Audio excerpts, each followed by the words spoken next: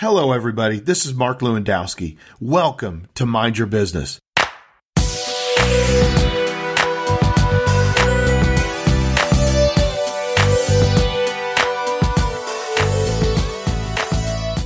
Mind Your Business is all about building your personal capacity.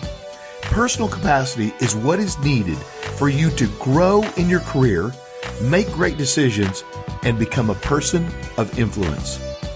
So sit back and enjoy this content as I share with you insights and stories, examples, and personal challenges designed to do one thing: build your capacity to change your world.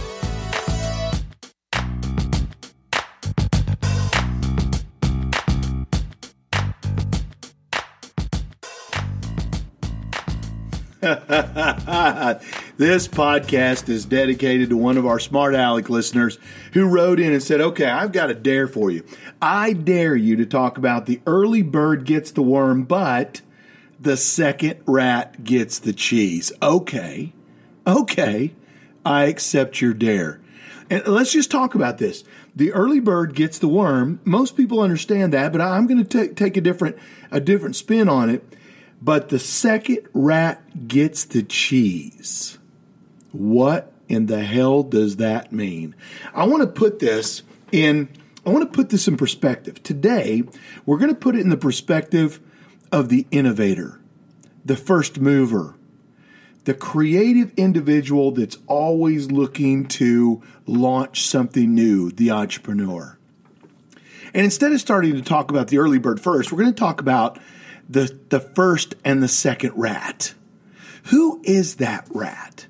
The rat might be you, but it's definitely me. I'm one of those rats. I'm one of those individuals that is always creeping in the dark, crazy nuances of my mind, trying to find a creative solution, an innovation, a iterative advancement into life that's going to result in significant profits for me. I'm one of those creative and weird people that's up early or up late thinking of ideas. I've got them all the time.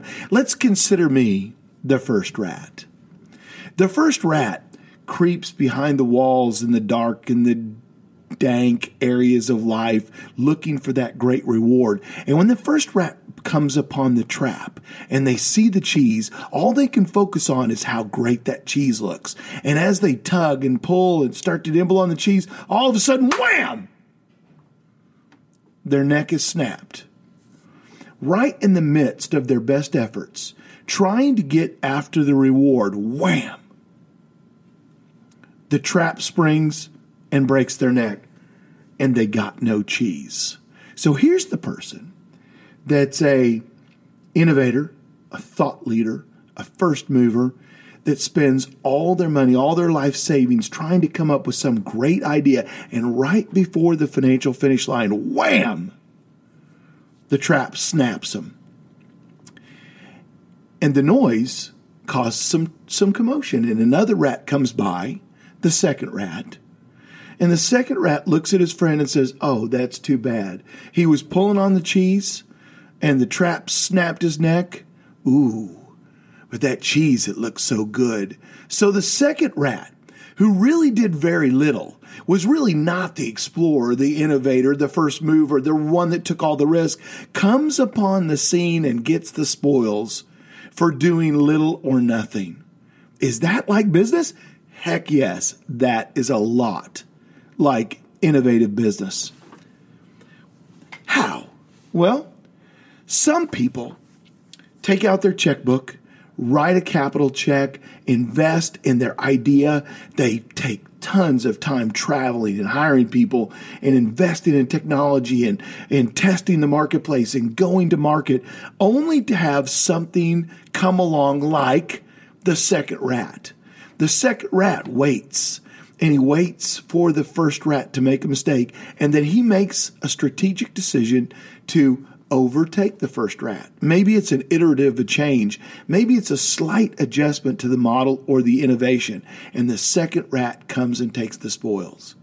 Is it wrong to be a second rat? Heck no. I mean, think about it. Who's the great first rat of fast foods? McDonald's. They'll go in and they'll buy a big piece of land. They'll do all the infrastructure. They'll put in the roads and the drainage and bring the electric and make sure power is there. And they'll get the city to put in ordinances to protect their space and make sure traffic flow is right. And then all of a sudden, here comes the next one. The second rat comes in and moves in right next door. The second rat often gets the spoils of the cheese without the risk. So is it a good time to be a second rat? It's always a good time. The first mover many times has that, they call it first mover advantage, but sometimes first movers have no advantage. They've got to craft the marketplace.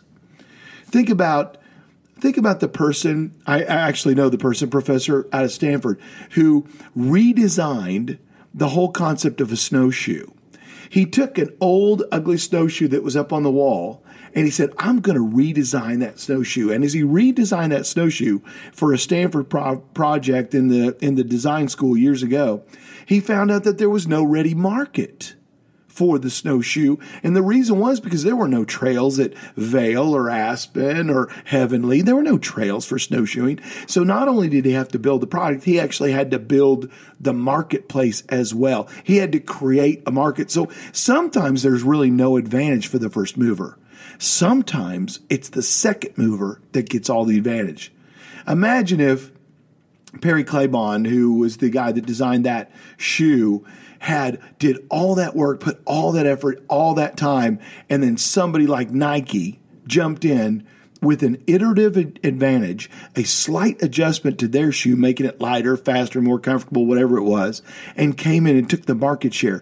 The first mover doesn't always get the advantage. The second rat sometimes gets the cheese. So the question becomes, should you be a first rat or a second rat? And I think that's where the early bird gets the worm. I think that's the concept. Does the early bird get the worm? Now, when you think about that, when I was a kid, oh, Mark, the early bird gets the worm. And that was all about my mom and dad getting me up out of bed and get off to school early. I mean, it was really a motivational. It was a manipulative tool to get me out of the house and get to school on time. But really, in this environment, the early bird is the person that has a great first mover concept, is an innovator, is a real thought leader, and they do something special. They go to the market with not just an idea, but with a completed and ready product to the market before competition hits them.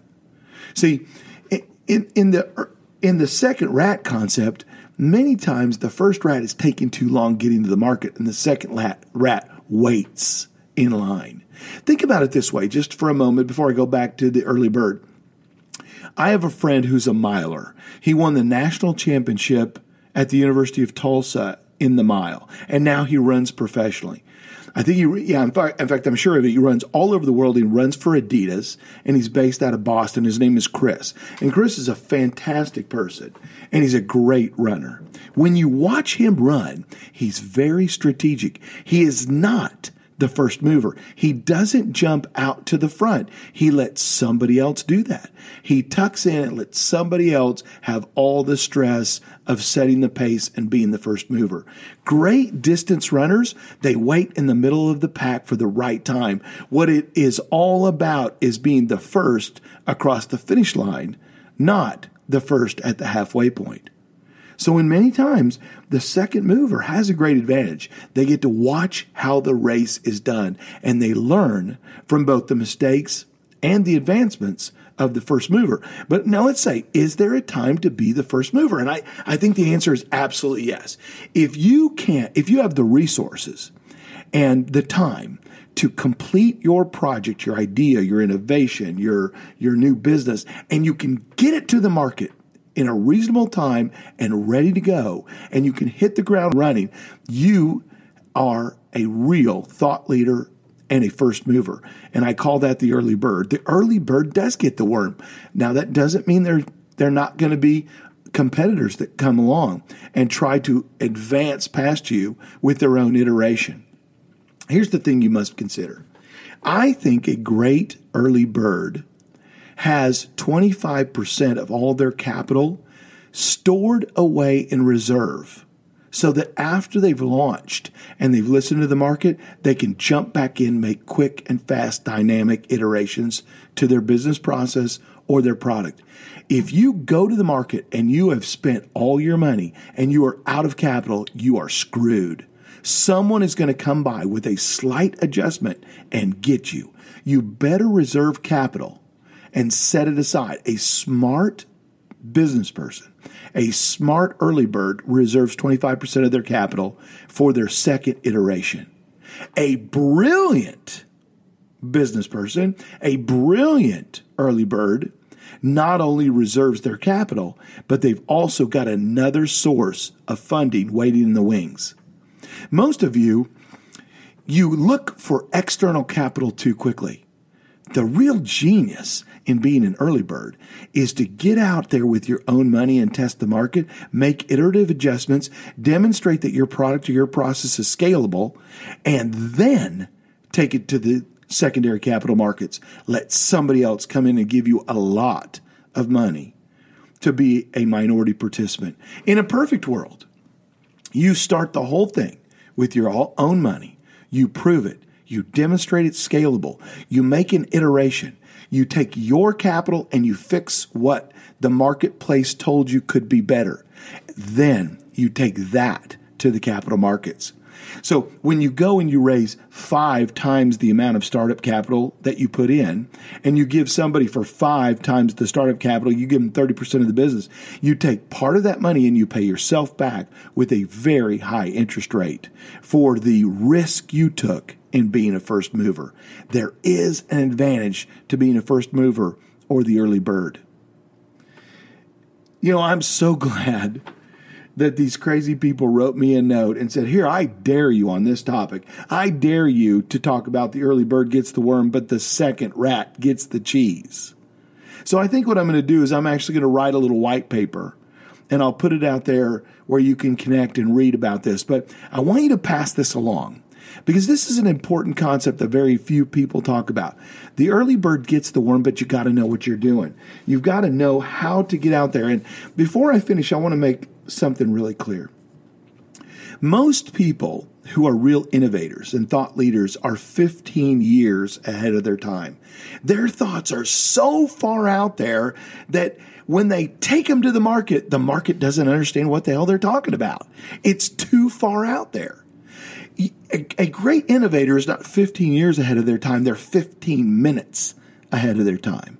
And they're going to iterate and adjust. At Stanford, they talk about empathy and iteration. In other words, listening to the market, don't just listen to them. Really understand them, then make an iterative adjustment. Listen to them, then make an adjustment. Listen to them, then make an adjustment. That's how innovations really get done. That's the brilliance. And it also brings up a very important point that I've learned personally in a recent technological investment I made. Perfection is often a horrible enemy. Never let perfection be the enemy of accomplishment. In other words, don't keep tweaking your first project to make it your greatest project ever. Stop that. Make it pretty good and then take it to the market and listen to the market. Then make an adjustment. Make it even better and then take it to the market and make an adjustment. That's how you're going to accomplish perfection. If you seek perfection, you're going to wind up that first rat. The one that hears the snap is the last thing he heard before his neck is cracked. If you're smart, if you're strategic, if you're wise, if you use small iterative adjustments, you might just wind up as the rat with all the cheese.